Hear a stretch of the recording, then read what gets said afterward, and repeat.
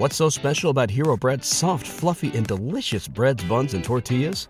Hero Bread serves up 0 to 1 grams of net carbs, 5 to 11 grams of protein, and high fiber in every delicious serving. Made with natural ingredients, Hero Bread supports gut health, promotes weight management, and helps maintain blood sugar. Hero also drops other limited edition ultra-low net carb goodies like rich, flaky croissants and buttery brioche slider rolls. Head to hero.co to shop today. Hi, my name is Tyler Fornes, and I am the co-host of The Good, the Bad, and the Hunky here on the Voice Wrestling Podcasting Network. Every week, my co-host Fred Moreland and I discuss all the happenings of All Elite Wrestling and everything going on in the universe of Tony Khan. We talk about Dynamite, we talk about Rampage, and we will talk about Collision when the time comes as well, along with all the appearances outside of AEW from all the best talents in All Elite Wrestling.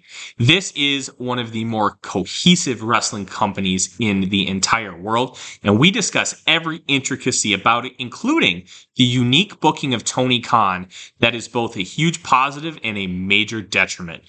Check us out every single Thursday here on the Voices of Wrestling Podcasting Network. This podcast is a member of the Voices of Wrestling Podcasting Network. Visit voicesofwrestling.com to hear the rest of our great podcasts, as well as show reviews, columns, opinions, and updates across the world of wrestling.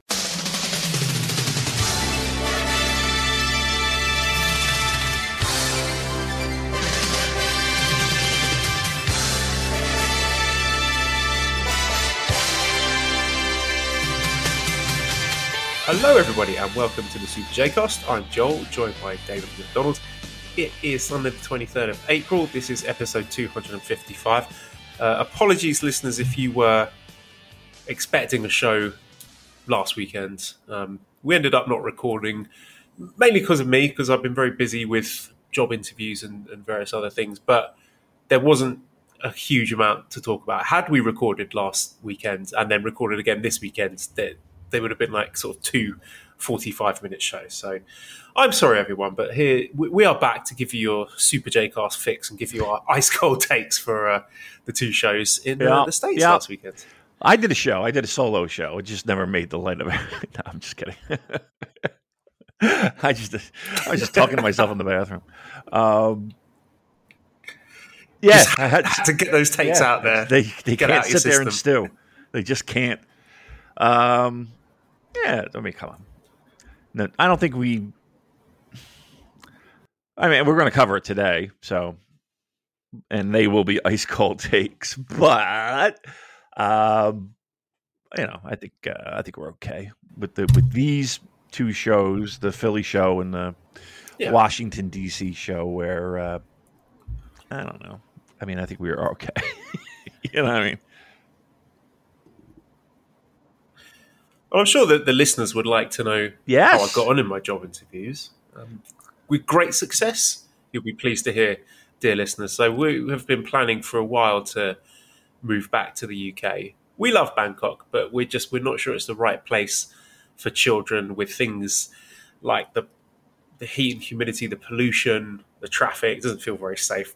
And the pollution is a big thing because quite often, like most days, the students in school are not allowed to go outside to play because the AQI is too high. No. And that's not good.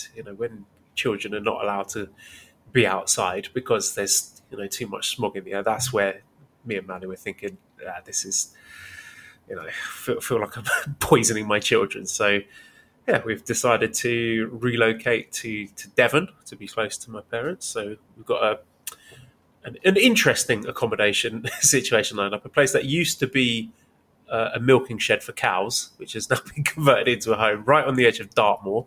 And I've now got a nice job teaching in a little school not far from there. Quite an intensive recruitment process. I had to do Well, first of all, there was like a virtual tour of the school, and there were other candidates there in person. Like, first of all, when the school sent me this thing, like, oh, you've been invited to the recruitment process. Please turn up on this day. You'll have a tour. You need to write a letter to the school, explaining why you're a good fit. You'll have an interview with our student council panel. You'll need to do a task on the day. You'll have to teach a lesson. Then you'll have a formal interview. I was like, fuck me, that's a lot just for a teaching gig. I've never seen anything that intense for just a teaching job, and they hadn't even acknowledged the fact that I wasn't in the country. So it was a bit of a long shot for me. I wasn't expecting them to do this. I emailed back. I was like, look, sorry, I can't make it in person because I live and work in Thailand. Is there anything you can do? I was expecting them to just tell me to get lost, basically, but they didn't. They said they'd accommodate me online, and had to do some different stuff. Like, I had to send them a video of me teaching my own class, which I think was an advantage for me rather than teaching a class of students I don't know. But then when I was doing the tour of the schools, they basically had some students with an iPad guiding me around the school, and there were two candidates for the same job there in person, and I could see them talking to all the kids, what's your favorite thing about school? Oh, that's a great answer. I was just like, oh my god, they're really laying it on thick. There's no way I'm going to get it, me with my stupid Mr. iPad long distance here. But went through everything, called the interview panel with the students. They asked me some tough questions. They asked me what my favorite pizza toppings were. I will say this statement, right? I think doing this podcast has really improved my interviewing skills, because I'm now a lot better at bullshitting than I was. And I'm also good at having some notes, some bullet points written down, because spoiler, pulling back the curtain, reader, sometimes I do have stuff written down before we record this show. You might not notice it because I do it in such an organic and natural way, but that's what I do for interviews as well, especially having an online interview where I'm staring at my notes there with all my pre-prepared, because I know exactly what they're going to ask me, and then just trying to make it sound off the cuff by just inserting ers into the middle of sentences to make it, wow, he's thought of that incredibly detailed and specific response right off the top of his head. Right. This guy's great. So yeah, I'll say thank you to this 5 years of doing this podcast, because I think it's helped me definitely sharpen up my definitely game. I mean, it sure can. I think my interview game is strong. I always like to throw in the that's a great question. That's a great question, and then answer. And I already know the question's coming. Yeah. Yeah. Oh, that's a really difficult question. Right. Oh, that's tricky, and I've got pages exactly. pre-prepared answers. Yeah, I like to make them feel smart. Wow, no one's ever asked me that before. Huh? Let me think. You mentioned it. Right. I have 17 pages of notes. All right. It's stressful though, isn't it? The whole process of that, and the whole. I know people. Well, I know me. Dude, I had this one, and it went on for it felt like a 2 months, and it was every week I'm meeting with a vice president or a director or this or that, and I mean, I feel like I'm hitting the ballpark or hitting the ball out of the ballpark every time, and then you get that, we decided to move on with another person. I'm like, you strung me along for a fucking month? Holy shit. And the reason was because I didn't have as much experience within that specific industry. So they went with another guy. And I'm like, well, you knew this from the fucking jump. You know what I mean? Jesus Christ. I got a friend who's going through it right now, too. She's stressing it out, but it's the worst. I hate it so much. Although I do like the idea of virtual interviews, because I'll put on a jacket, nice shirt, depending upon where. I might even put on a tie. Yeah, correct. Naked from the waist down. Shorts. Maybe just underwear or pants or whatever we want to call it. Yeah. That's me. To a fucking 10. 10 get egg in one hand. They can't see it. What a web we weave. what a web we weave. I also have good news. I upgraded my internet connection as well, so I'm rocking on gig speeds, and I. About fucking time, Dave. I mean, your shitty internet has been bogging down the podcast for years. Glad you finally got that fixed. I'm hoping the UK's internet service providers are a little bit more reliable than yours currently. What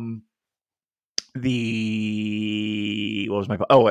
I ran Ethernet cable yesterday. What a fucking chore! I was like, how can something that on paper seems so incredibly easy be such a fucking pain in the ass? I cut my finger.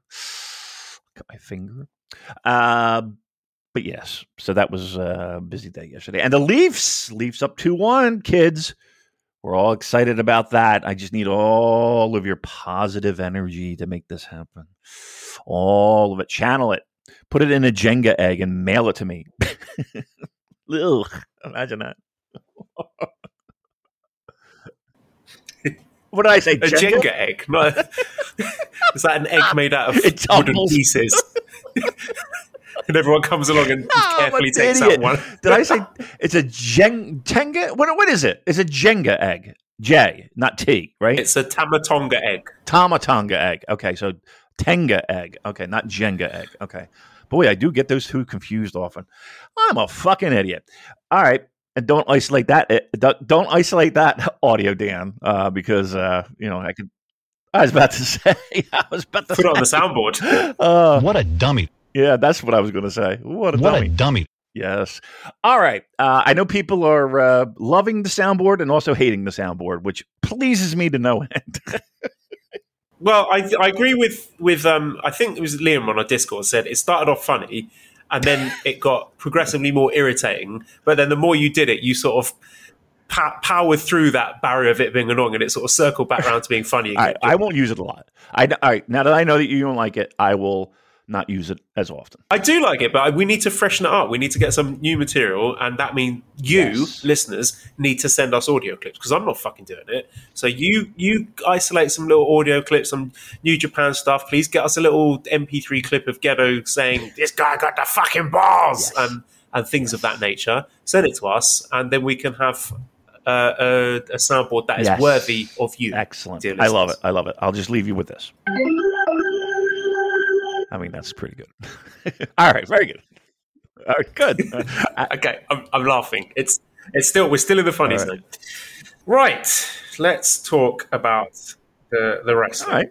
All right. First of all, I would like to talk about the official announcement of All Together Again, which was announced at a joint presser. So this is with New Japan and All Japan and Pro Wrestling Noah. So they are going to be having a show together on Friday, April 9th. At Sumo Hall. So, the talking point. It's April 23rd. Yes. And I'm not going to read every... Oh, yeah. They've gone back in time. Did it already happen? Because it says here the press conference was on April 12th. And then it says... confirm that all... Oh no! Sorry, June the 9th, not April 9th. I mean, hey, school, you might want to rescind that offer. It says here April 9th. They've said no. What? It says it here. They got it wrong. I'm going to screenshot this because so you believe me. Right, WhatsApp. Get your WhatsApp, and then we can. Whoever's listening to this from Shinihon, you can go and fix this because you've torpedoed our podcast, which is usually flawless and full of completely correct, unimpeachable information. I can't believe I didn't realise when I said it that it was wrong. I've got no grasp of what month it is or year. I don't know. Everything's just a blur now. But all right, here we go. There you go. There's the proof. It says, with the words of New Japan's legendary founder... Yeah, I got you. You tell me legendary founder Antonio Inoki. The subtitle of the event will be, if you have the energy, you can do anything. All Together Again will take place Friday, April 9, 2023 at 6 p.m. in Ryogoku Sumo Hall. It does say April 9th. Way to go. And not only that, the paragraph after that says that the tickets go on sale Sunday, April 23rd. So the tickets are going on sale a fortnight after the event has taken place. These people don't know what they're doing, really David. Flip that around. They would probably make more money and be more successful if they just did that. You know, they flipped it. They had the tickets go on sale first and then the event. Imagine that. It's just like running the shows, completely empty arena. And they're like, what's going on here? And then, we forgot to put the tickets on sale. That would be hilarious. That's a nice skit. Sorry, that was me. I put the wrong date. Oh, my goodness gracious. That would be hilarious. Oh, man. I'll tell you what.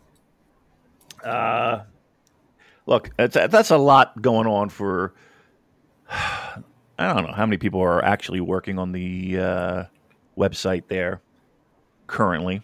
But it's, it's a lot, but yeah, that's a boo-boo right there. There's been a few, haven't there? There's been a few I've seen that have been somewhat shaky. All right, whatever. Who cares? They do a fine job. They just fucked up. We're just making fun of them. Yeah, it's not as bad as the racial slurs that slipped through the nets for the recent Aussie Open merchandise, but that's been fixed. Hopefully, was that in the process of being fixed. Abbreviations? I'm sorry. What I was going to say. Abbreviations? So this, I mean, we. Gotcha. Yes, it was. So they had abbreviations of countries they wrestled in, and for the abbreviation of Japan, the accepted abbreviation is JPN, but they put JAP, which. In the replies and the quote tweets from Japanese fans, they were not very happy about that. And obviously it was not intentional. It was an honest mistake, but one that hopefully can be fixed. So again, it's a storm in a teacup. Nothing I'm going to think we should get outraged about. It was a mistake. They've seen it and hopefully they're fixing it. And I don't know what they're going to do with all those already lucky bags manufactured t-shirts. Maybe put them in the goodie bags. If you buy a lucky bag at the end of the year, you might get some racist t-shirts that you can just use them as pajamas. Take comfort in your racism. Oh, nothing puts you to sleep like a nice toasty warm bed, soft flannel sheets, and racism. Oh, boy. All right. We had our fun. Now what? Now we got to get to work. All right. So we discussed before about this joint show, before it was official. But the main thing I would like to pick your brains about, Damon, is that this is going to be, yet again, on NJPW World pay-per-view. So that's quite a lot of events on pay-per-view. Now, I do understand that it's not like they are removing events from the world subscription and changing them to pay-per-view. It's not like they have, I don't know, put Wrestle Kingdom as a pay-per-view or the G1 as a pay-per-view. These are extra shows. So I'm not out here in the street shouting that we're getting screwed or anything. And I would say for the most part, like, these pay-per-view shows are non-essential viewing. Like, you're not going to get left behind if you don't watch them. But it is a slippery slope. And do you think we are heading down the path of them putting bigger events that we would normally get for free? Why not? Behind that, why wouldn't they? paywall? I guess is the question. It's and here's the thing: it's the way of any subscription model. You look at any subscription model, and it kind of feels that it's doing everything in its power to squeeze every nickel and dime out of you. And I'm not blaming New Japan for this. I'm saying that they see the landscape and they see what everyone else does and everyone else can do. And, and they see dollar signs or yen signs. I guess the question is will we see New Japan events, major New Japan events, be an additional fee? And I think, let's put it this way. I don't know what the cost. Like, I don't know how profitable New Japan World is, in the sense of considering that it's run by a major, or it's backed by a major TV corporation in Japan. It makes it a little bit easier to justify costs and all that stuff. I guess my point is this. Give me one reason why they wouldn't do that. Good faith? I'm shrugging my shoulders right now. I don't know if everybody can see that with radio. It's not. Let's put it this way. It's not like it hasn't been done before. And I am not saying that it will be done. What I'm saying is that I can't see it not being the future. So, yeah, it is a slippery slope. Now, again, where we are right now, Joel, is these kind of one-off shows, or kind of, when we're involved with other promotions. And I'm sure there's some issue with, New Japan having a major TV station backing them, and other networks where these other promotions might air having a there's I'm sure a lot of little red tape.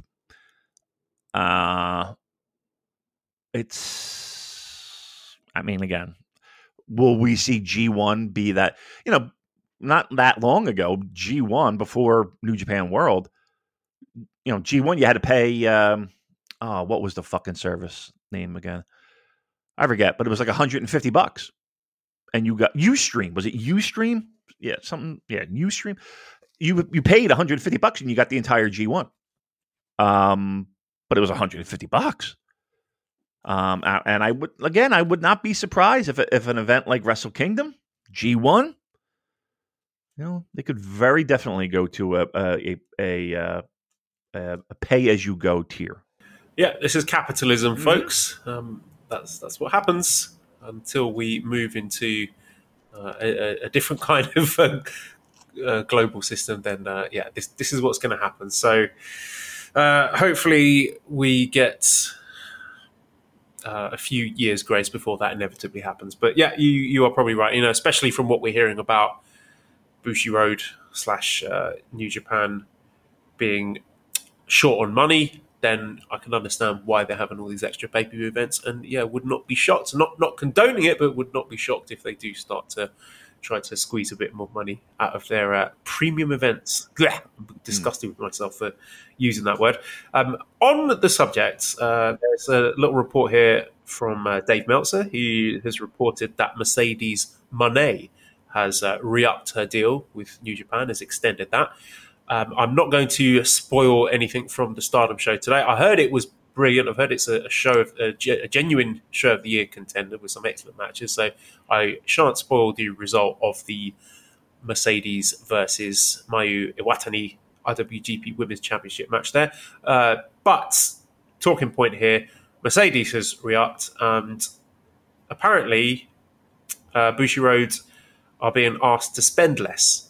Meltzer reported that New Japan / Stardom were given the green light to open up negotiations with the former WWE wrestler Naomi Trinity, but decided she wasn't value for money. So, yeah, there's obviously, two sides to this, that Bushiroad and New Japan are trying to cut back on their spending, but they've obviously looked at what they're getting for their money with Mercedes Moné and decided that that's a worthwhile expense. And it's hard to argue with that, because by all metrics we've got so far, she's knocking it out the park to the surprise of no one. I mean, we knew from Jump Street that she was going to be a big success, both in and out of the ring. And yeah, this seems like a no-brainer to tie her down to. I mean, we've screamed about it from the mountaintops many times that this is a star that they have, a legitimate star in their possession, and they need to do everything they can to hold on to that. That being said, right, that we do know that they're in cost cutting modes and seeing where they can find the fat and trim it. It's I don't want to put the fear in anyone. I don't want to do that, but I don't think that there's major changes underway, or in the relatively near future. From what we understand, it's just a matter of tightening up the belt buckle a little bit and making sure that we're not frivolously spending, and not for nothing. That's probably why we're looking at some of these U.S. shows where it's you're using Homicide and Delirious and guys that you kind of scratch your head and think, oh, why are we using this guy again? So yeah, and that kind of goes back to the original point of if they need a quick hit of cash, and boy, that's an easy way to do it. Stick a price tag on it, on an event, and see what you can do.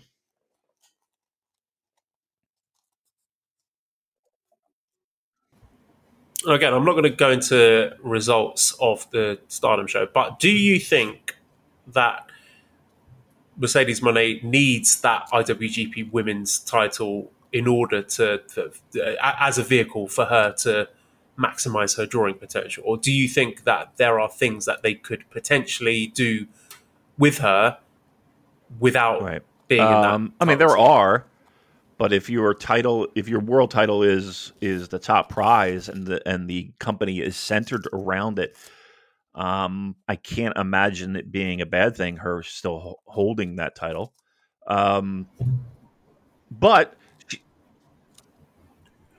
I mean, I suppose you could do something like a mixed tag match, like maybe a main event for one of these US shows where you could have Okada and Mercedes teaming up against, I don't know, like Naito and another Stardom wrestler, for example. Do you think that is appealing, or no? You're making doubtful noises there. About this.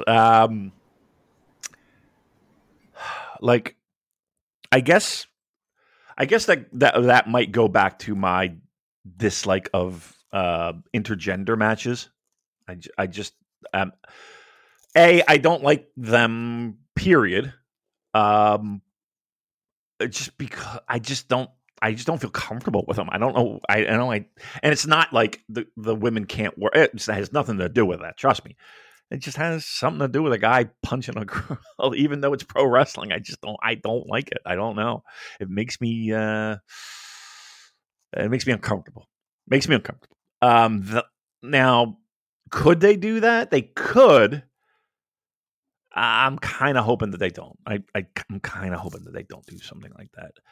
Like, why would okay? So, I understand that New Japan can utilize her star power and her wrestling ability, and you put her on a show and it's going to get some buzz.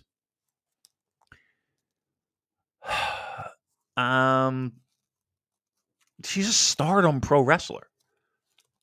She's not a New Japan. I mean, she's the IWGP Women's Heavyweight Champion. True. And which is not the biggest belt in Stardom, correct? Or is it? Right. No, it's not the biggest belt in Stardom. It was not the main event of the Yokohama show. So, I mean, right now, not for nothing, why not keep her that title? I mean, if it's already, according to Stardom's booking, a secondary title, and in New Japan it is the main title for the young ladies to compete for, it's. I mean, let me ask you this: what title would you rather have? I gotta be honest with you. I'd rather have the IWGP and be on guaranteed be on big New Japan shows. I can't see her traveling the circuit. Do you?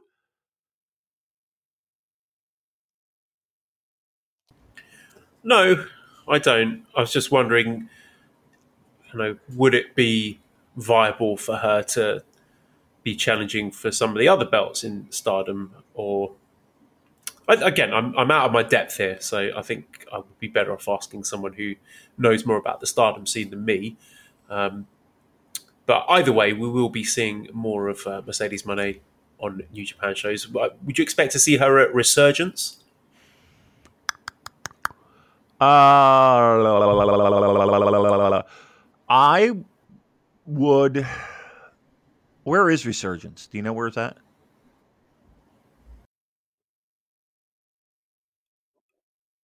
Resurgence, that's the one at the Water Pyramids. That's May 21st. So. I will go probably with an almost definitely. I can't imagine. Why wouldn't they? My Lord. Yeah, I think I listen. They would be dumb not to.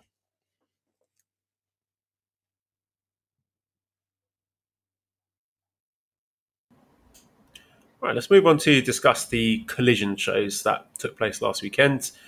So they had a lot of bad luck with various injuries and people missing. TJP was not able to attend. Eddie Kingston got injured. Tanahashi got hurt after the first night and was not able to make the Philly show.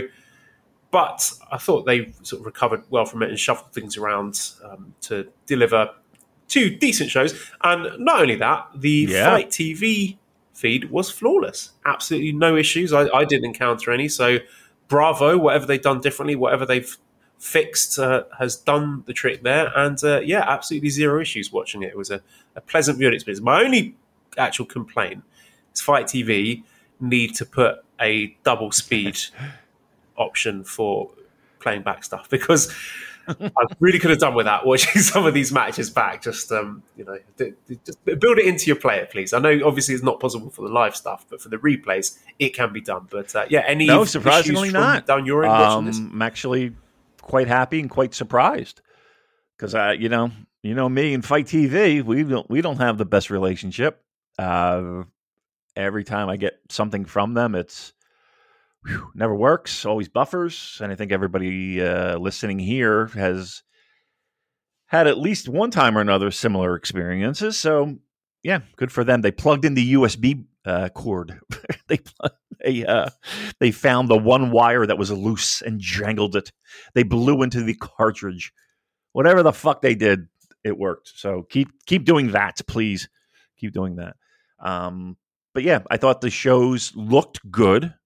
I thought the crowds were fine. Philly wound up being close to sold out, which is nice. And DC, it looked like they had quite a few tickets left over, but nothing that was too... Like, it wasn't like the Long Beach situation where they were doing camera shots and, all you saw were fucking bleachers and like random people scattered about. Wasn't that. So, I think it looked good. Everything sounded good. I mean, to a certain degree, that some of the commentary was just, poor Ian. Poor Ian. It was just, this guy's got to hold it down. Oh, boy. I felt so bad for him because he had his work come out for him. But other than that, everything seemed to be pretty smooth.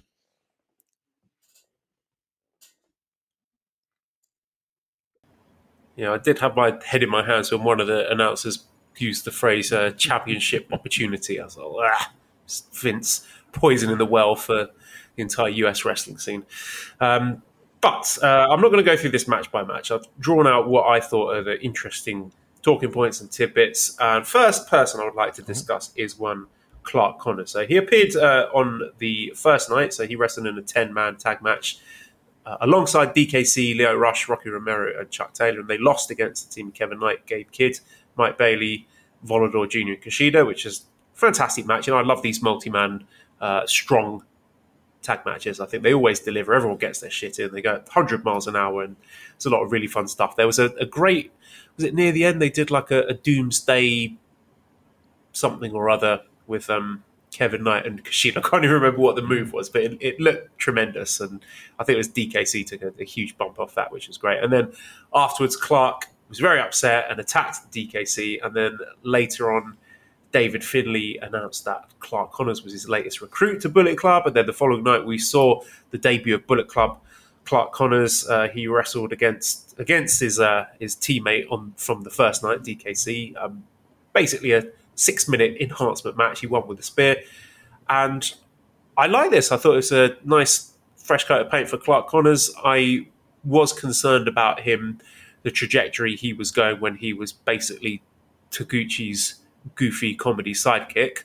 That was no good. The Wild Rhino thing was a bit of an odd gimmick that I don't think was playing to Clark's strengths.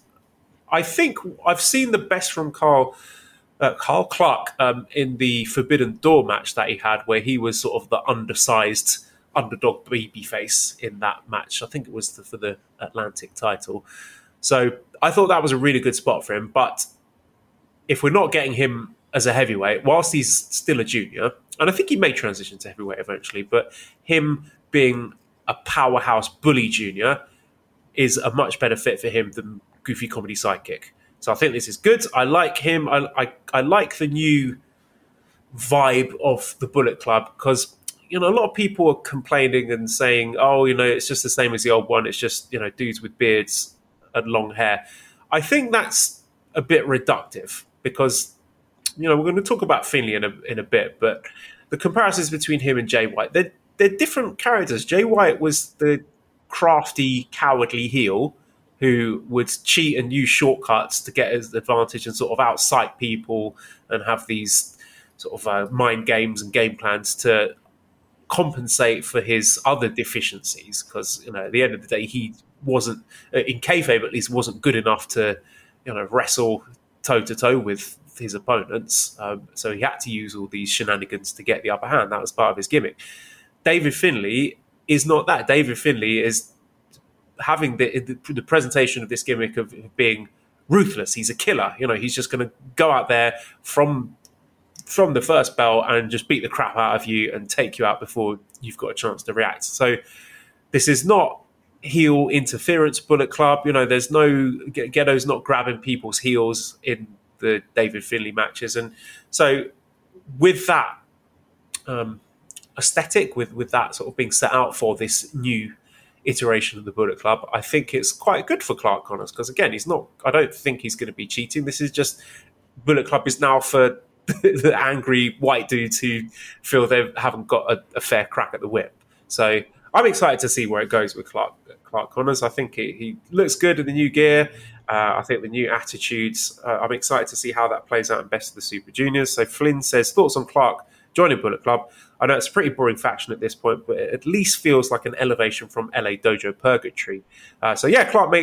Flynn makes a good point there. At least hopefully this is going to start seeing him travel to Japan more regularly. Would you like to see a deep run for him in Best of the Super Juniors? Maybe some Deadwood should be ditched from the faction, and Coughlin and Kidd should join too. Would certainly freshen up Bullet Club and make them not feel like such jobbers. So, sorry, I've talked a lot there. David, what did you think about you're fine. Clark Connors joining Bullet Club? For Clark, it's,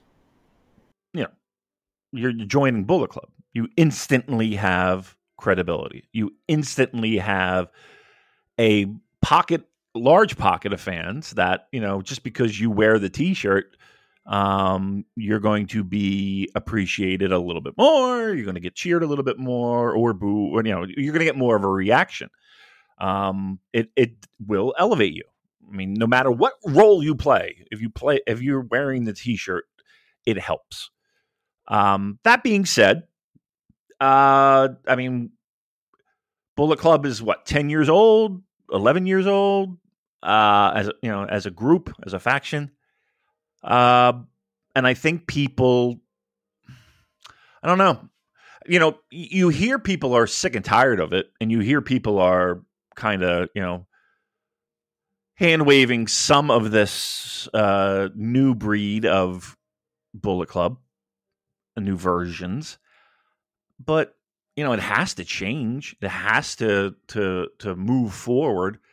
And I think people get stuck in what they latch on to. I think people, how many people knew, Carl Anderson? And how many people knew Tama Tonga, and how many people knew whomever, Yujiro, before they got into Bullet Club, and probably into Bullet Club via Bucks, AJ, shit like that, right?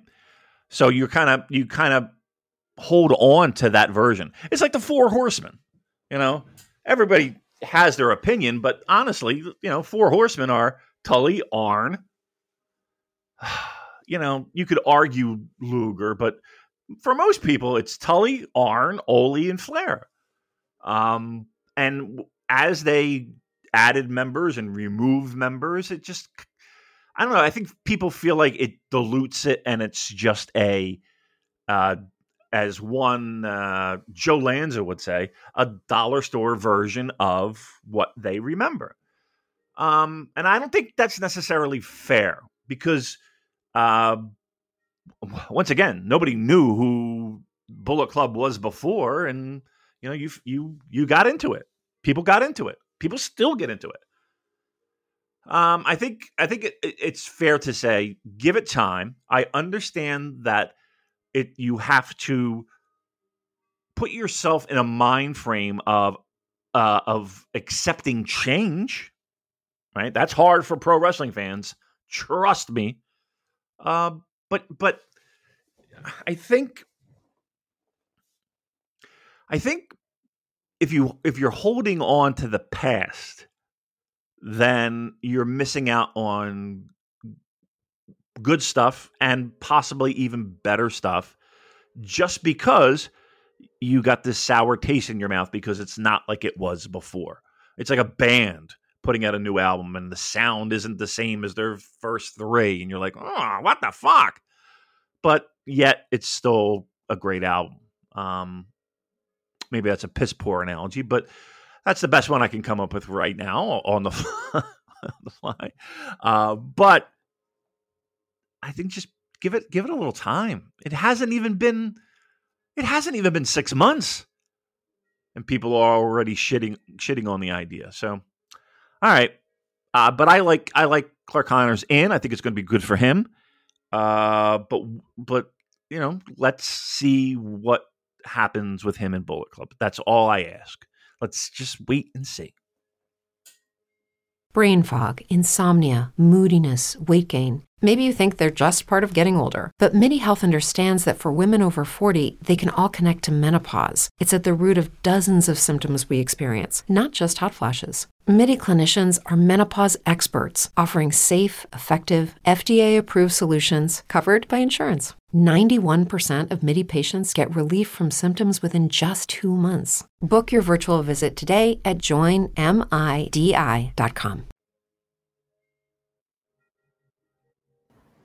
How did you think Clark goes or should go in Best of the Super Juniors?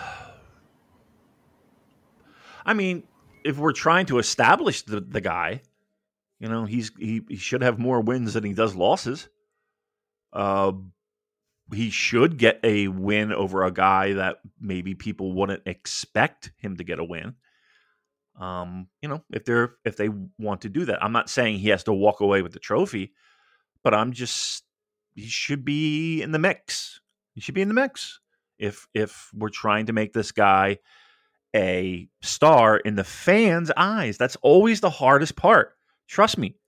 New Japan, they like their homegrown and they like their to build their stars, and it's a slow grind of a build. You got to be there for the whole ride.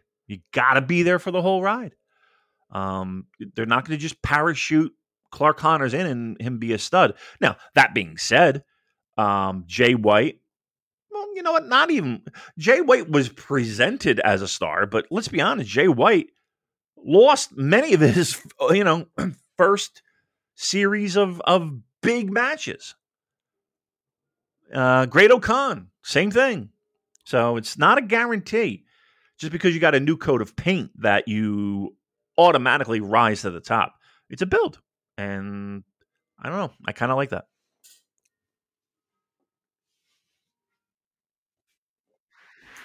I think Clark could be the kind of guy in Best of the Super Juniors who goes on the early hot streak. Maybe wins his first 3 matches or maybe even 4 matches, and looks like they're going to maybe even sweep the block. But obviously they don't in the end. He got 8 points last year, so I think he should go higher than that. I think he should get 10. But maybe a direction for him could be to pin whoever is a junior tag champion at that time, whether that is a TJP or an Akira or a Kushida or a Kevin Knight, to possibly set up something with Clark and Ishimori challenging for the junior tag belt. So, yeah, I think Clark needs to do something. He needs to make some waves in either the junior singles or the junior tag division. If he comes out of it with 8 points again, with nothing on his plate for the future, then I would say they've dropped the ball there. So, yeah, I would like to see something happen with Clark. He doesn't necessarily need to make the finals, but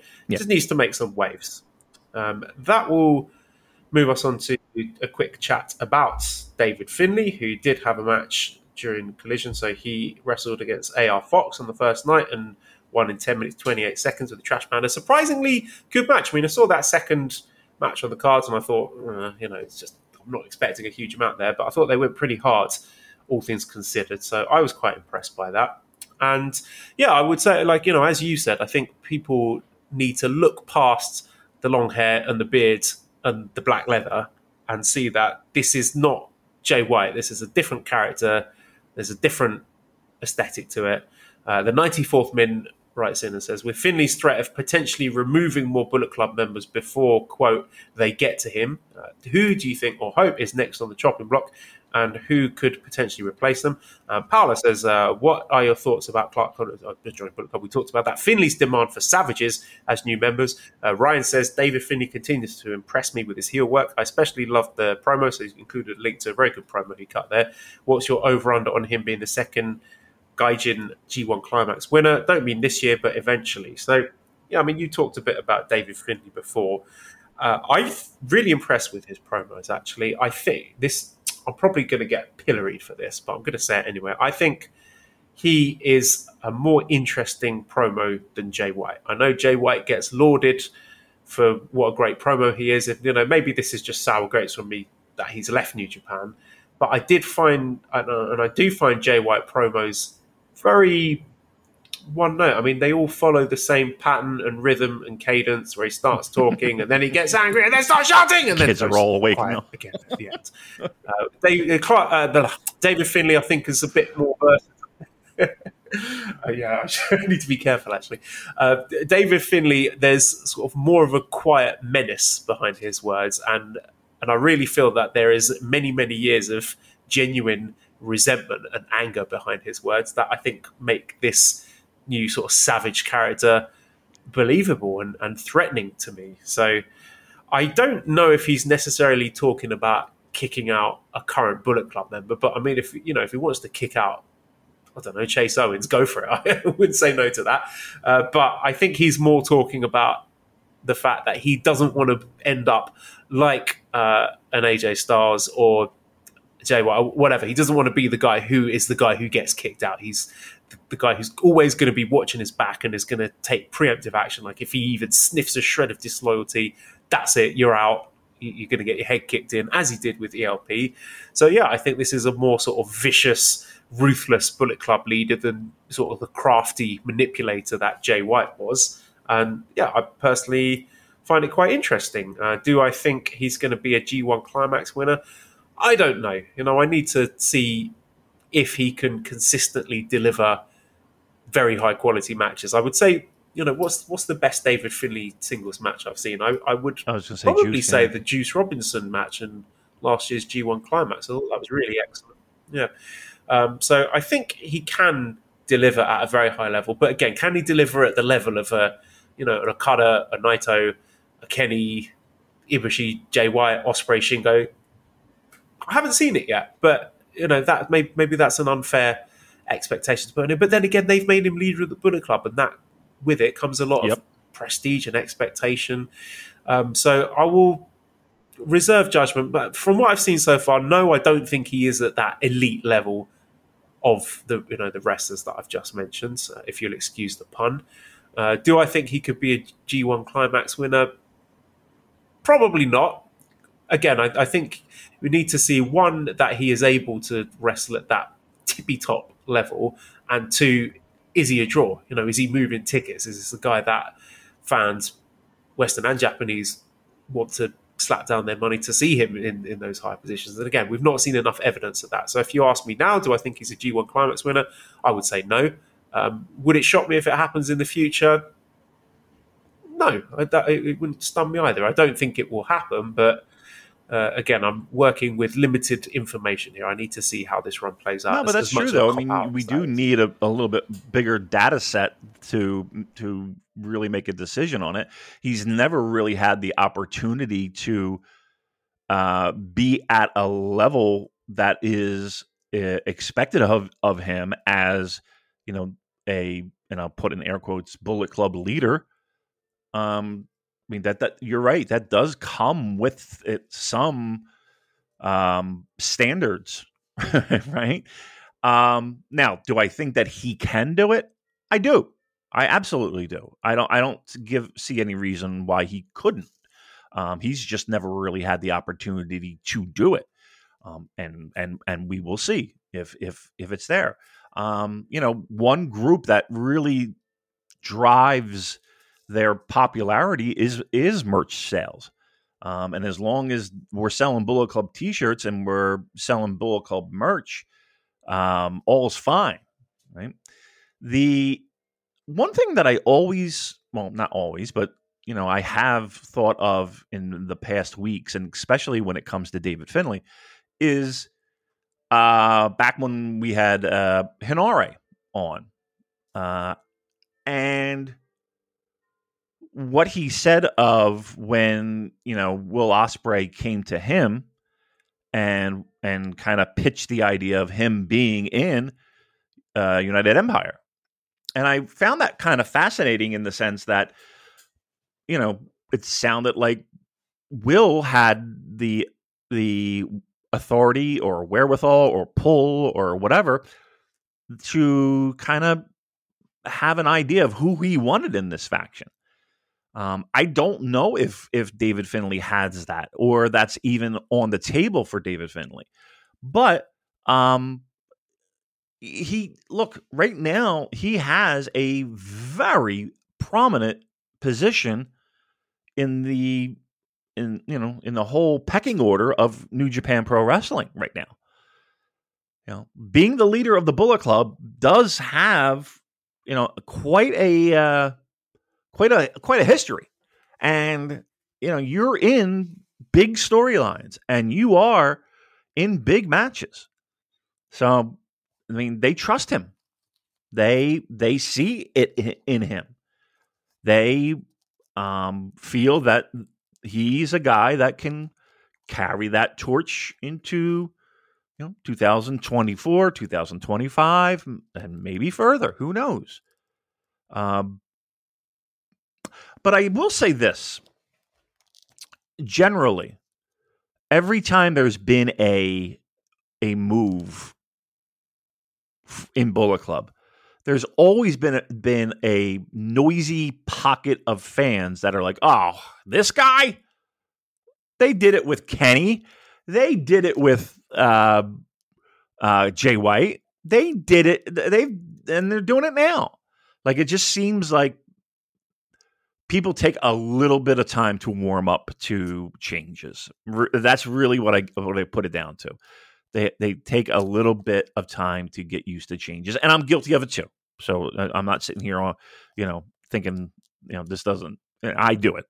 So, but yeah, I mean, all I ask is give it time, because the dude has not been given an opportunity until this point to be a top guy. Let's see what we got.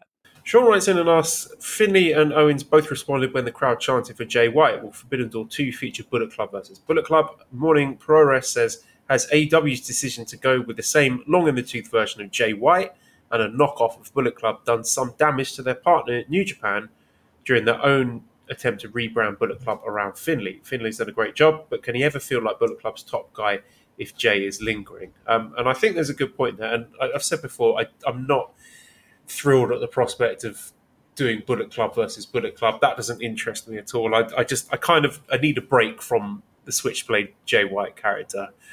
He can mix it up with the AEW guys he's not wrestled before. I think that'll be fine for their product. I don't particularly want to see it interacting with New Japan.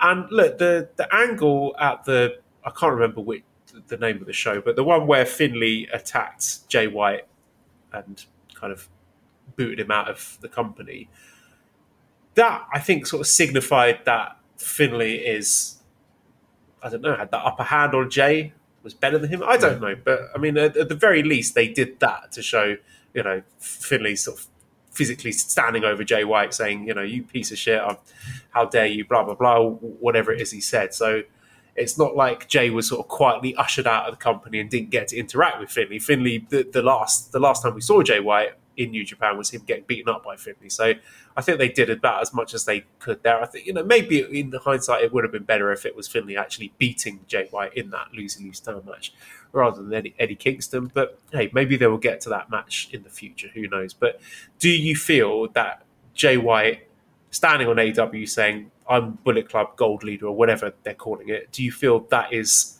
hamstringing David Finlay's attempt to get over as Bullet Club leader? No doubt. I mean, maybe not in Japan per se, but you figure the multitude of Bullet Club fans that are in the United States, and you can turn on your TV every Tuesday night and see Jay White, preach about Bullet Club stuff. Look, to me, first of all, who owns Bullet Club? In the sense of in actual real life making money, who owned Bullet Club? New Japan, right? Yes, that's a great question. That's what I was going to ask you. Like, what are New Japan gaining from allowing AEW to use the Bullet Club branding like that? I find it amazing. Things would be so much, and I say better, but I really mean clearer and more definitive having Jay had gone to WWE, because now there is this somewhat confusion of like what are we doing here?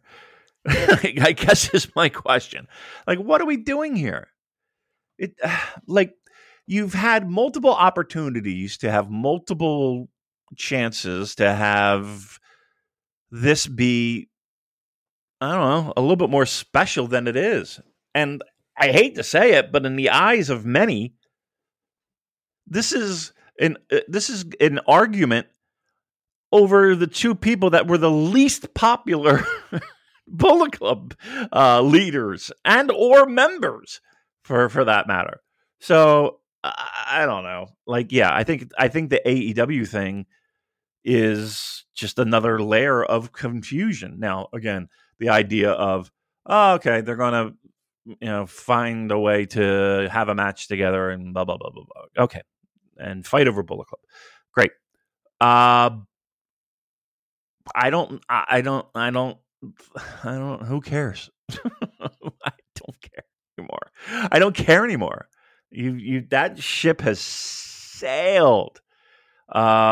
And I wish that it was just a more of a clear cut, clean, just rip the Band-Aid off.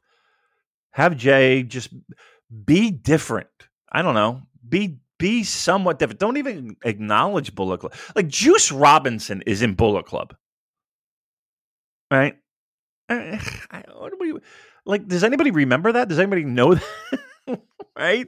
Does anybody? It's one of those things where it's so spread thin that you don't even know the jam is on the biscuit, right? Or the scone, if you will. It's who knows? It's like just such. Bullet Club ideas and booking just needs to focus. It just needs to focus and just have it in New Japan, because having it in Impact and having it in AEW and having it in who cares anymore? Who cares anymore? Well, I'll tell you someone who sounds like they don't care is our friend Antonio. So I don't know if you guys will see the question. We do see the question, but it will be saved here. So here we go. Why is NJPW doesn't kill Bullet Club instead of continue to keep something that is old, lame shit, and to be honest, outdated, with stuff like David Finlay becoming leader of BC, or BC Black and Gold? Just why continue with something that is lame and outdated like NWO was in the late 90s to early 2000s? But Damon will, with bullshit excuse of, well, it's because merch sales are great and stuff, even though those sales are good, because of the elite G1 Superguard proved it. I mean, look at G1 in Dallas. Like Damon likes talk about, did 4K in 20K honor that showed drawing power without elite. Don't understand why continue with BC when BC died, when Kenny left. Just don't understand why do you guys have in Scoop or something why BC is still alive. Thogoths.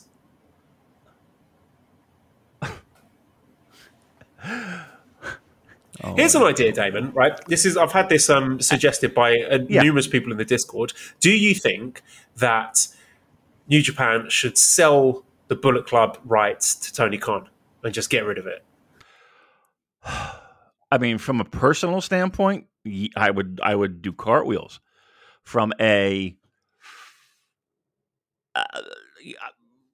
I would be happy if New Japan just took sole possession of it and it just stayed here. Look, the best way that you can support or not support the idea of Bullet Club in 2023 is don't spend your money. Right? Don't spend your money. And it's not a bullshit excuse. It's there because it's still, to this day, the idea of it still works. It still does. Again, you're used to back then. This is now.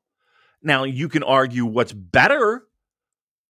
Absolutely. And I'm under I'm with team. It was probably better before, and it has run its course. No doubt. No fucking doubt. No one's denying that. The problem is that the money still keeps coming in. Right?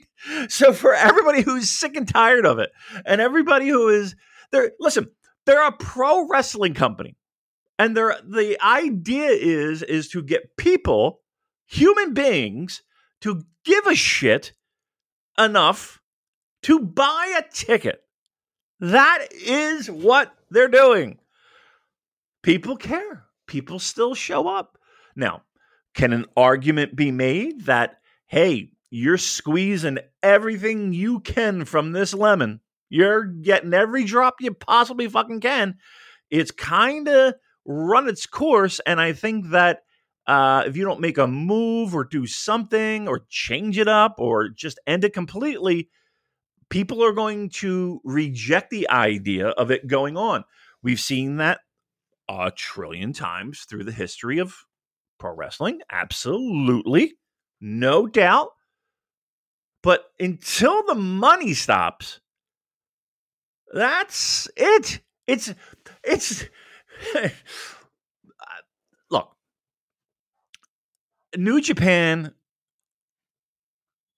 is not going to stop anything until the money stops. So, that's your answer. That's your fucking answer. Now, if David Finlay doesn't impact the books, and when I mean the books, the financial books, or there's a negative from it, that's when they'll react. Or if David Finlay says, "Oh, my contract's up, bye," maybe Bullet Club ends then. But it ain't ending anytime soon. So they answered the question, would I care if Tony Khan bought it? No. No. From a fan perspective, I'm over it. But I can, it's not hard to figure out why it's still here. Yeah. When you clowns stop buying the T-shirts, they'll stop flogging the dead horse. So there you go. Vote with your feet, people. Let's talk about Gabe Kidd. So he had a AEW International Championship match against Orange Cassidy, which allegedly was Orange Cassidy's 19th defense, which sounds insane to me. But 11-minute match, Cassidy won with a mousetrap and retains the AEW International Championship.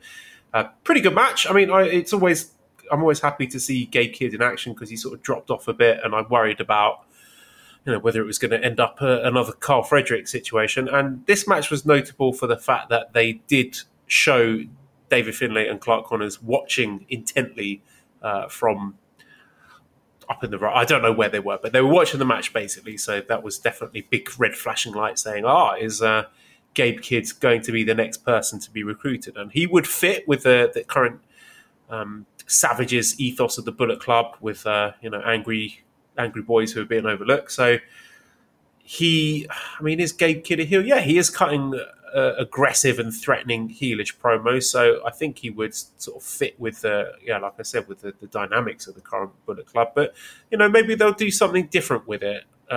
Maybe he will resist against it and end up. Gabe Kidd could be a good fit for the Strong Style faction. I'm not sure. I mean, there's a couple of different directions, but either way, I would just like something to be done with Gabe Kidd. I would like to see him put on the sort of the regular touring schedules in Japan rather than him sort of sitting there collecting dust in the States or in the UK. So what did you think of Gabe Kidd this weekend? What do you think the future holds for him? I thought he was fine this weekend. I think at least here in the States, they're giving him a little bit more spotlight, which is nice. I am concerned, though. I'm not going to lie. I am concerned that it's going to be hard. It's going to be hard for him to make a splash. Right? We have a roster that's pretty stacked, right? And we have like are we just putting him in a faction to put him in a faction? Like what purpose is Gabe Kidd going to hold? And I just not at this time. Maybe in the future. Maybe whatever. I don't know. There's a lot of people that are in that boat too, fighting for the same position. And we said this, that when COVID got, more relaxed and lifted and all that stuff, and when people can finally get back to some normal sense of what pro wrestling is, there's going to be a lot of guys fighting for just a few positions, right? New Japan can't afford right now to be flying people in and out, and only the core people right now, to a certain degree. You got it. I don't mean to make this sound, as harsh as it may sound, but is Gabe Kidd worth an airline ticket to fucking Tokyo? I don't know. I think so. I think we're starting to reach a point where it's like use them or lose them. You're going to lose them. You're going to lose them. I mean, I'm saying that because one, I just don't see.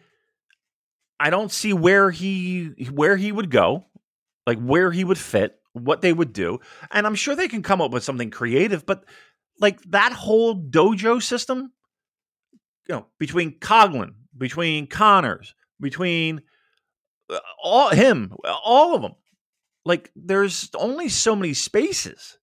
Like what are you going to do? And I think he's going to be an odd man out.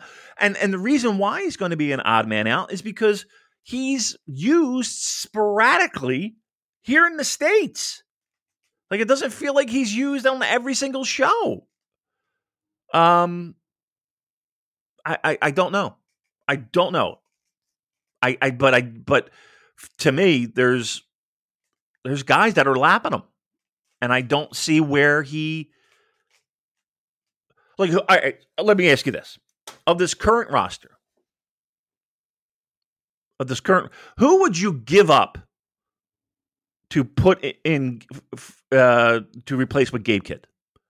Okay, well, look, can I start off by saying they do seem to be making an effort with him. Like, he was given a showcase singles match against Eddie Kingston. Eddie Kingston, who is returning to New Japan off the back of kicking Jay White out of the company. And with that falling through, he had this singles match against an AEW champion. So it's not like he's being buried in multi-man undercard matches. I think he's been given showcase singles match here. So I think that counts for something, and I think there is some smoke to this fire with David Finlay watching him. What happens, I don't know. Who could he replace? Well, just give him Chase Owens a spot. Let's have Finlay say, right, Chase, you're disloyal, you're out. Gabe Kidd, you're in, you're young, you're hungry, you've got more upside, and yeah, he can have Chase's spot. Okay. I mean, but what you're asking New Japan to do is clean house on people that maybe they're well past what we would expect as a welcome. And we're going to bring in a bunch of new people and a bunch of people that, quite honestly, aren't big names, right? And now we're going to turn them into big names, right? Like, that's going to be interesting. Let's put it that way. It's going to be interesting. Now, again, United Kingdom, they had have a bunch of guys that people didn't really know, and look at where they are now. So I'm not saying it can't happen. I'm just like, look, I hope it happens because I think he's good. I think he's really good. I don't know. I just find it. I don't know. I just can't see right now. I can't see him being a major cog in the wheel. I just don't. Maybe that changes. I don't know. I just don't see it right now. Well, I don't know if you intentionally set me up by talking of cogs there, but let's talk about Alex Coughlin while we're on the LA Dojo boys, who had, I thought it was a fantastic match against Tracy Williams, an ROH Pure Rules match, 12 minutes, 49 seconds. Coughlin won with the German suplex. And I thought, let's give credit to Tracy Williams here for helping to play his part in a match that showcased all of Alex Coughlin's strengths, just some fantastic, spectacular showcases of Coughlin's power and deadlifting ability, and Alex came out of this looking like a monster. So I thought they did a really good job there. One of the best matches of the weekend. But yeah, he is another one where you're thinking, okay, you're giving them this match where you've made him look great. What next? And again, it's the same thing as Gabe Kidd. You think, use him or lose him, because Carl Fredericks is what happens if you don't use these guys. So do you think Alex Coughlin is a guy who is going to be absorbed into the full-time traveling roster to Japan, or is he another guy who's just going to get lost in the shuffle? I mean, they tried with the Android gimmick, right?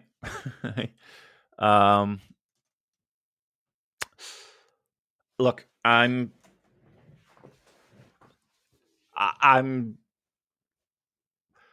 they'll get work under the New Japan banner, no doubt, right? So if they're on shows, or if there are shows in the United States under the New Japan banner, absolutely you can expect to see them, as you should.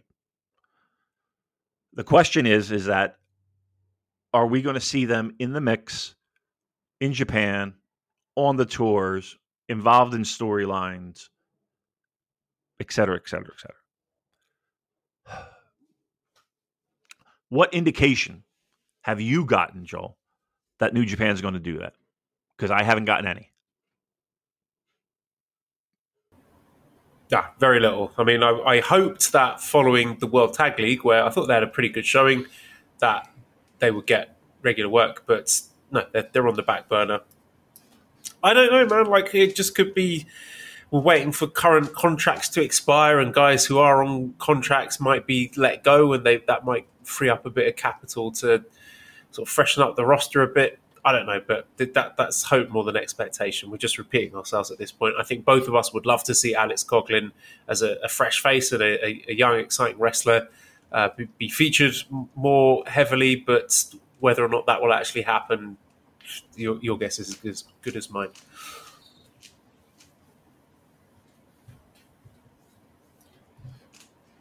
Yeah. I mean, right now, they're 100% involved in the U.S. shows, but, we'll see. I mean, things have changed. Things have changed since COVID, right? Strong, what we thought Strong was going to be and what it was for a decent amount of time doesn't seem like it is what it was. And we knew that was going to impact a lot of those guys. A lot of those guys are, I mean, look, that dojo, and I put in air quotes, looks a lot different, right? From people that are there, people that are wrestlers, people that are management, people that are in-ring officials. There's changes. I just don't. Let's put it this way. They have yet to give me an indication that they are all in on those people to this date. So that is what I'm basing my opinion on, is the fact that, yes, they might have some pretty marquee matches here in the States. They might be put in a spotlight match or two, but I don't know if that translates into I'm a New Japan Pro wrestler in Japan in a storyline that is mid-card or higher. Right. Let's stick with the Bullet Club guys then. So Kenta successfully defending the Strong Openweight Championship against Eddie Edwards in 18 minutes 42 seconds.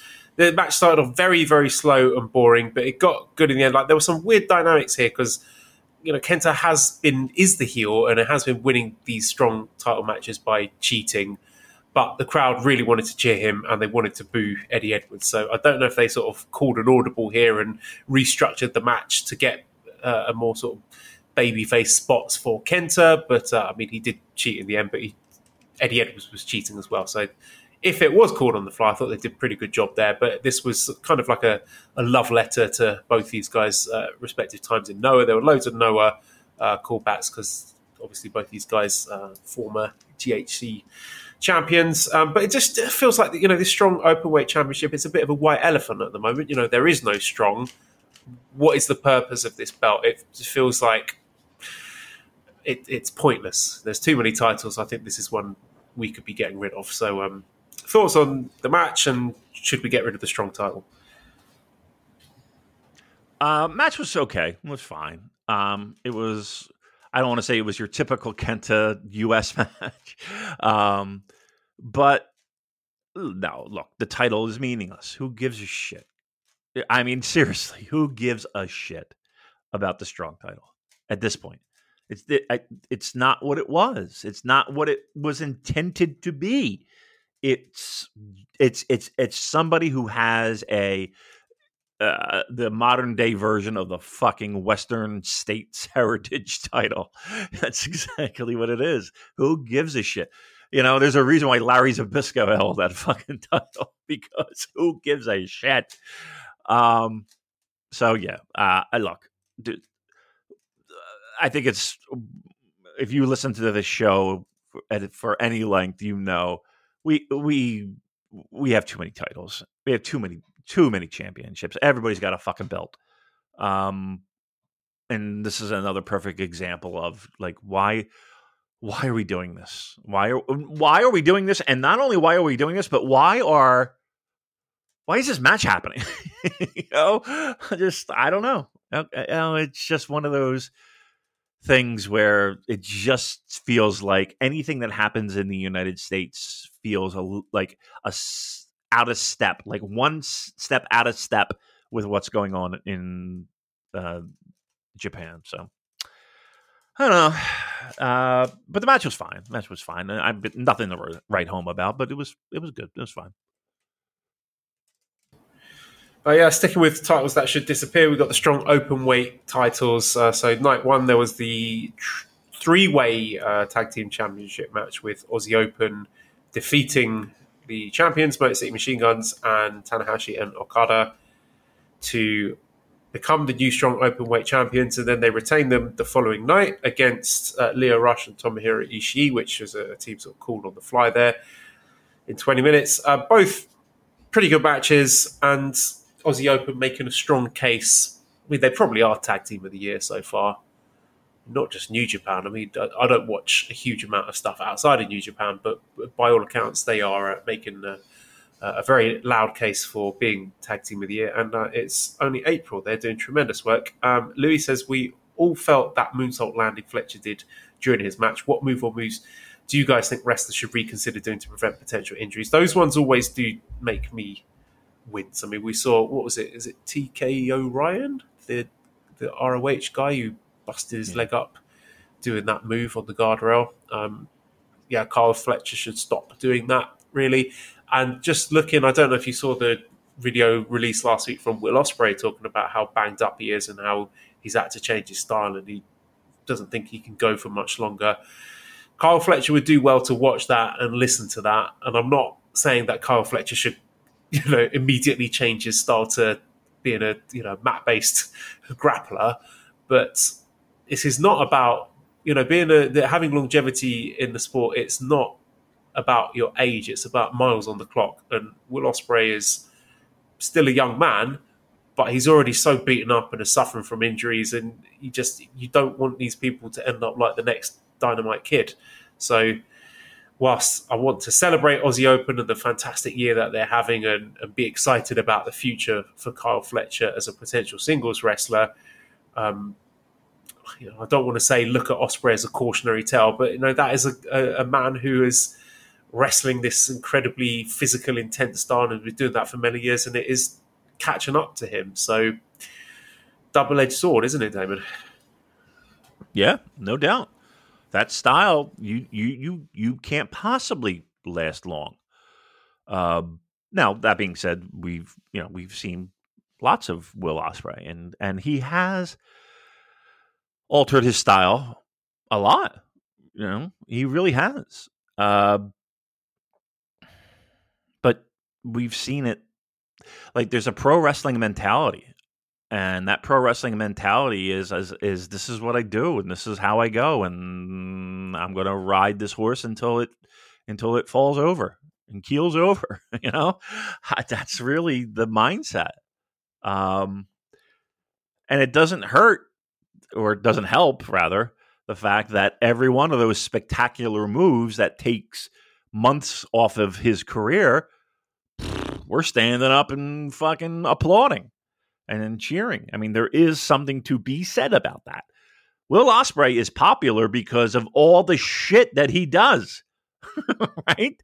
Give me another reason why Will Ospreay is popular. And that's not a knock on Will Ospreay, but it's not like it's this complex, wild character that people are hooking on to. It's the fact that he's Will Ospreay and he does amazing fucking things in the ring. Yeah, that is a double-edged sword. It's made him a star, a superstar, a major name. The problem is that you get a video like he did, basically saying, I can't fucking do this anymore. I just can't fucking do it anymore. It's just the body can't hold up any longer. That's what happens. And I know I mention it a ton of times, but a guy like Okada or a guy like Tanahashi who can barely fucking walk, right? It's amazing. And then that music hits and they have that pro wrestling mentality, and out they go. And we're doing the same crazy shit that got them in this situation in the first place. But I get it. But you know what, though? I will say this, too. I think that's in every sport. You mean to tell me there aren't hockey players right now that are just kind of hanging on, and they might be a step behind, and the body is just bruised and battered, but yet they're going out there and doing their best to deliver what they're known to do, right? Yes, could Will Ospreay turn himself into fucking, I don't know, Dean Malenko and just be Mr. Mat Wrestler?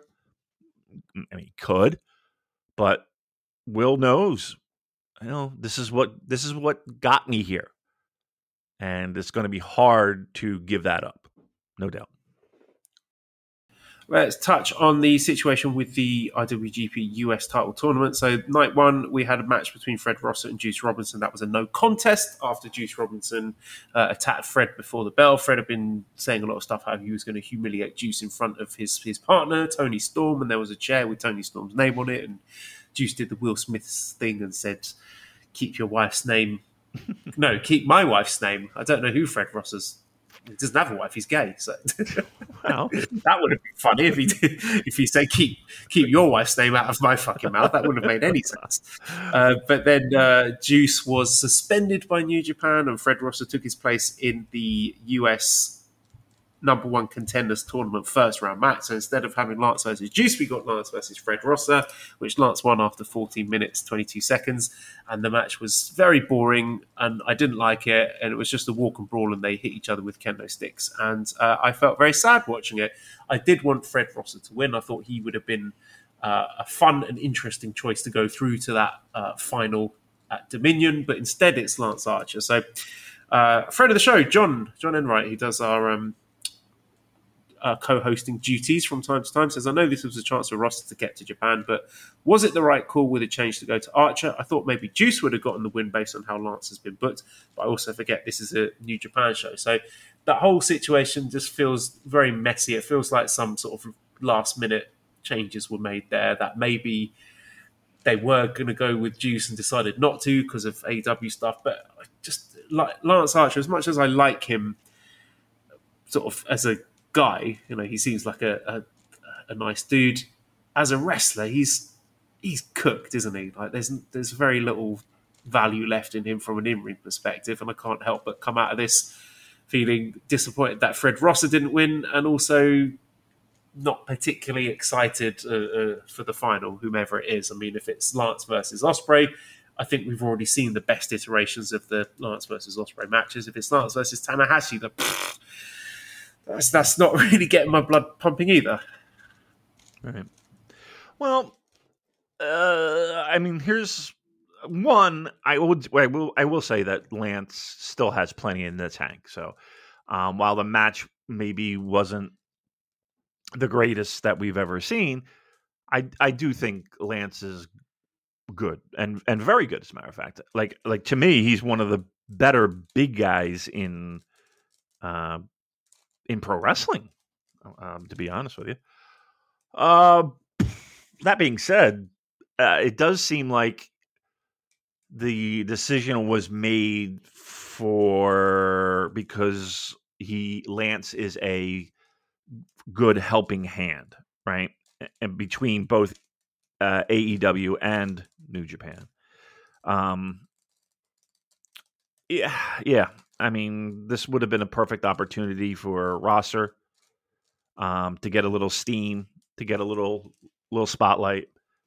That was a disappointment, no doubt. Look, I don't want to be negative Ned here, but like this tournament and this whole the U.S. title, it's again, it's a perfect example of just a clusterfuck. I don't know. I just have the fucking match. You know what I mean? Like, just defend the fucking title in a New Japan ring. Can we? This it's frustrating, and it's gotten to the point where I'm questioning the value of what the fuck this partnership is all about. We got guys who can't lose to other guys. Like, it just seems like it's more hassle than what it's worth. Yes, we have a very big show coming up in Toronto. Absolutely. That New Japan will be a part of. And, you know, if I'm being dead honest, would not have done the numbers without AEW's help. No doubt. But it's just, I mean, is that what this is about?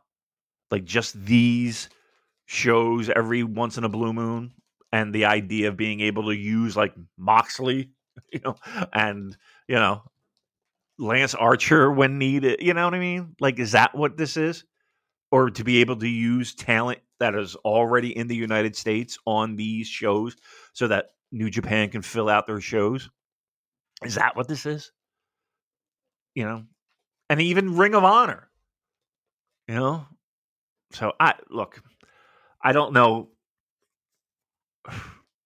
From a fan's perspective, and I can't get into the numbers because I don't know the exact numbers to say definitively we're doing this, but, you know, you can't walk. How do you walk away from a house like that? You know, that's a nice payday for everybody. The problem is that the struggle and the nonsense that it takes to get to that point is somewhat frustrating, to say the least. Yeah, when we were coming off the back of that brilliant Omega versus Ospreay match at Wrestle Kingdom and thinking the stock of the US title had never been higher, I was not expecting 4 months down the line that we're getting Juice Robinson no contests and Fred Rosser, Lance Archer, slow motion walk and brawls as the next step in that story. So, yeah, rubbish. Okay, I want to touch on Zack Sabre Jr. defending his NJPW World TV Championship match against Tom Lawler, 30 minutes with his signature move, everyone's favorite, Wake Me Up Before You Go. This was great. This may be my favorite of the NJPW World TV Championship matches so far. Styles really meshed with each other. There was a bit of everything. They were hitting each other really hard, and the grappling, the submission stuff was really good as well. And the characters sort of played off each other great as well. And I really enjoyed the match the following night with Team Filthy defeating TMDK. I just enjoyed even the entrance of TMDK with Zach and Shane Haste and Tito coming out. Just bunch of dudes rock. Just really enjoying it. I thought that was a really fun 6-man match. Chris says, can we get Team Filthy on a long Japan tour? Would love to see them go after the Never belts. But yeah, I really enjoyed the TV title match. I enjoyed TMDK against Team Filthy. That was a highlight of these two shows for me. Here we are, right? So Team Filthy, we saw them during G1, right? We saw a little taste of it. We saw a little taste of it in World Tag League, didn't we? Yeah. Like, to me, more of that, right? Would be great. We've been again screaming from the mountaintops. You know, Team Filthy would be a lovely addition to any show, any program, but it's just, it hasn't happened. It hasn't happened. Now, again, U.S. based, you'll see them on every show, right? It's just look. There's a definite line in the sand between who's staying in the States and who's staying in Japan, or they're going to focus on to fly in and out. There absolutely is, and right now it's a little bit of a struggle. So there was a bit of news that emerged from the show. Oh no, dear, Arthur's crying. About the show's doomed. For Hiromu, who announced that they're going to do the All-Star Junior show, but a version in the States. Yes. That is also going to be in Philly. So let me get the exact details. I should have had it up before, but I don't because I'm shit. Just desperately scrolling through the news page, and there's all this other crap. Multiverse United returns with For Whom the Bell Tolls. Who cares? Yeah. All right, here we go. All-Star Junior Festival USA coming August 19th at the 2300 Arena. So same venue there. Multiverse A says, with the All-Star Junior Festival US edition and Impact crossover shows running back-to-back days at 2300 Arena, is New Japan being too conservative and not running a bigger building? Also, what reasonable expectations should we have for the Junior Festival card? All right, I will talk. You take care of the youngster. Look, I don't think I think the building's fine, right? This is the building that they can fill, right? But look, I don't know who they're planning on bringing in. I don't know what that might look like. But to give you an idea of where we are with this All-Star Junior Festival, ringside seats, and tickets are on sale now. Ringside seats, $300. Let me repeat that. $300. Premium seats, row 2 through 4, $150 a pop. And row 5 through 7, $80. And then there's general admission for $60. Plus, again, ticket fees. So, that's a pricey card. Now, as I look at the seating chart, according to the 2300 Arena, there are 1, 2, 3. There's a whole fucking row. Oh, there's multiple sections. There's sections. This would be the south section. You have, I would say there's more first row seats available than there are taken. Second row has a few, and then third and fourth, there's plenty of seats here. Plenty of seats. And even if you wanted front row, they're there. There's sections with, like, the east section has at least 6, 7 $300 tickets available. $300 tickets without, again, not a name being mentioned, not a show being mentioned. And if anything is like what New Japan has done in the States before, who do you think is going to be in this tournament, right? It's going to be, I don't know, like for $300 a ticket, you better be bringing in somebody fucking tremendous. This better be a show of shows. I've never seen anything like this. $300 tickets ringside, or better yet, ringside seats haven't been all gobbled up. I could go right now and buy them. There's no way I'm spending $300. Fucking no way. Without knowing who's going to be there. Now, August 19th, will this sell out? I don't know. I mean, who knows? Right now, we've got a little time, but it doesn't look great. Let's put it that way. There's plenty of tickets left. Plenty of tickets. So to answer your question, should they have picked a bigger venue? Nope. Because even at the 2300, with those prices, they're not moving very well.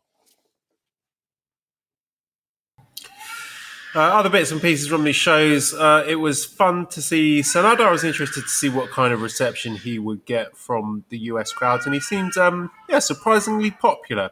Fans seemed to be excited to see him. Despy, very popular as usual. I really enjoyed his singles match with Ishii. They beat each other up. That was really fun, and he got lariated out of his socks, so that was really good. Another just little thing here. Just looking at the participants in this opening 10-man tag match on the first night, and just thinking to other shows they've done recently, Mike Bailey. New Japan seems to have been using him a lot. Is he a wrestler that you think we might see or you would like to see in this year's Best of the Super Juniors? Yes, he is. And yes, he is. And yes, he is. We've heard some things. Do you think we can go full pastrami sandwich on this one, or you might very well think that. I couldn't possibly comment. Right, exactly. Look, I would say Speedball Mike Bailey. Don't be surprised if he's a participant in a Best of the Super Juniors this year. Don't be surprised. If you would like to enjoy a delicious sandwich with that news, I will tell you, by all means, enjoy a sandwich. A pastrami sandwich. Last word on these US shows. Timar says, I know these US shows aren't quite non-canon, but would you agree that in all honesty, without getting defensive or indulging in whataboutery, that they're completely inessential? I resent that. Is he suggesting that we get defensive and engage in whataboutery? How dare he say that to us? What about, Timo, when you said this? But no, yeah, I would say nothing really must-see on either of these shows, was there? They were fun. I was glad that I watched them. But Tag match was good. Tag match was good. Yeah. I mean, yeah, they're I don't know. They're weird New Japan shows.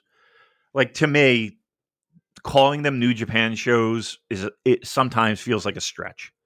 It doesn't feel like I'm watching a New Japan show. It really doesn't. Aside from announcements being made in Japanese and the ring apron, right? Sometimes it just doesn't feel that way. But is it something that you have to watch? I would say, if you haven't watched it already, I think you're going to be okay. All right.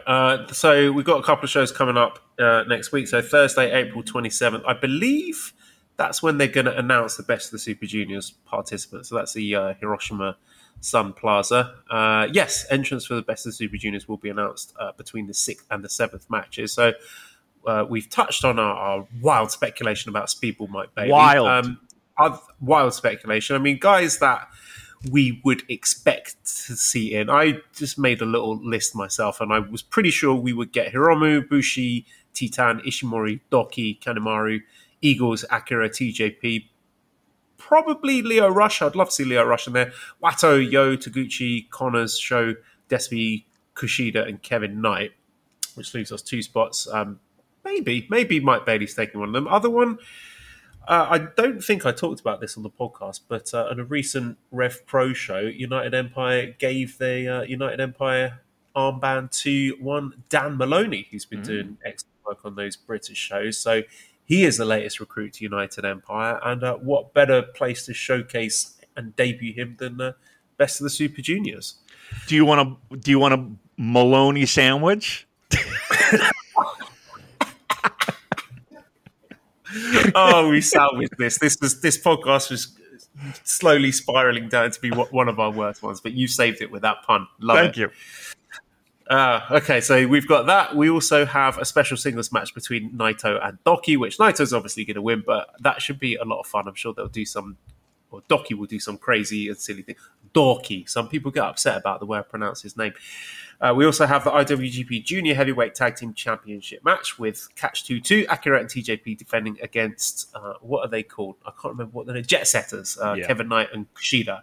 Do you think we get a title change here? I do.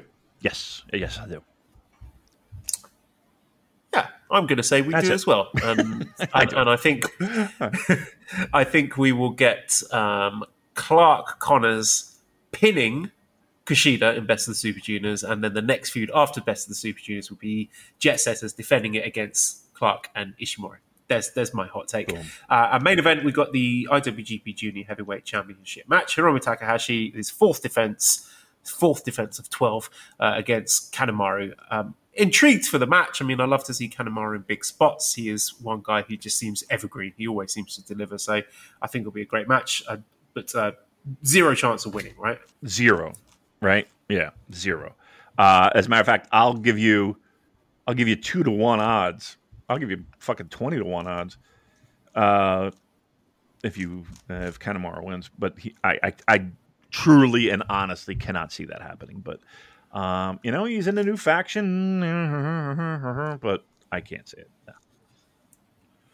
And we have Wrestling Satsuma no Kuni on Saturday, April 29th in Kagoshima. And let's see what is looking interesting from this card. Nothing really until the 8th match, where we have the IWGP Tag Team Championship match with Aussie Open in action again. Their second defense against TMDK, Shane Haste and Mikey Nichols. Love it. It's tricky one's got. I think it will be a really good match. I think they, if I remember correctly, they had a very good match in the World Tag League. Who's going to it? It's got to be Aussie Open. I think they're holding it until they get to defend it against FTR. That's what I'm thinking. I hope so. I mean, I really do love Aussie Open. I'm okay with them holding on to those titles for a little bit. It does make that tag division very interesting, very fun. The idea of a lot of different teams, challenging for that title against them. I'm all in for that. So, I'll say they hold on to it.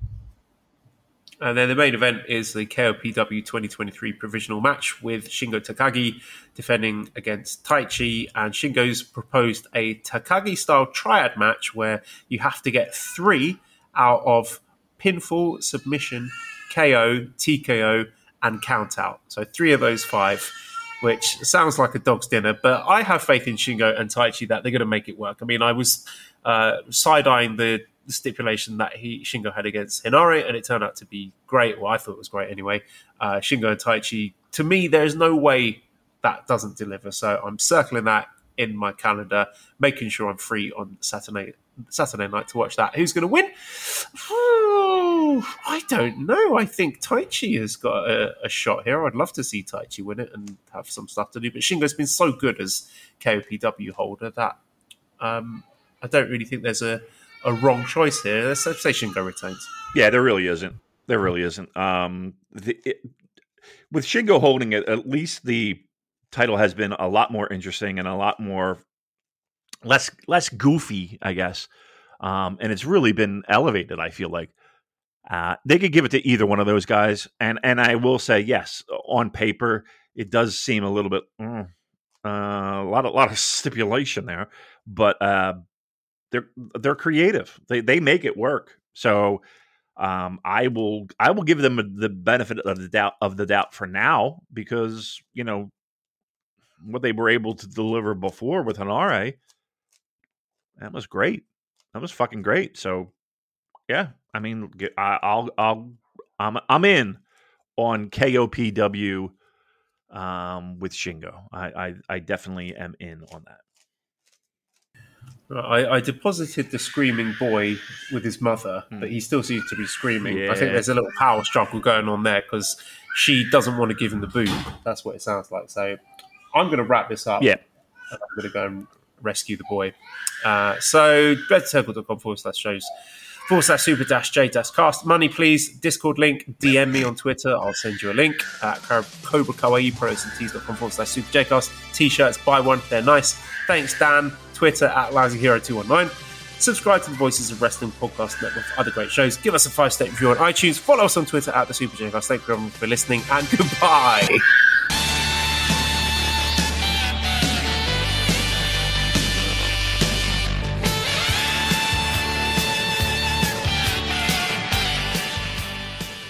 What a dummy. Hi, I'm Case Lowe, co-host of the Open the Voice Gate podcast. The one question I'm constantly asked when it comes to Dragon Gate is, how do I get into the promotion? Well, stop asking and start listening to the Open the Voice Gate podcast, released every Wednesday on the Voices of Wrestling Podcasting Network. For exclusive news and show reviews, look no further than the leader in Dragon Gate coverage, Open the Voice Gate.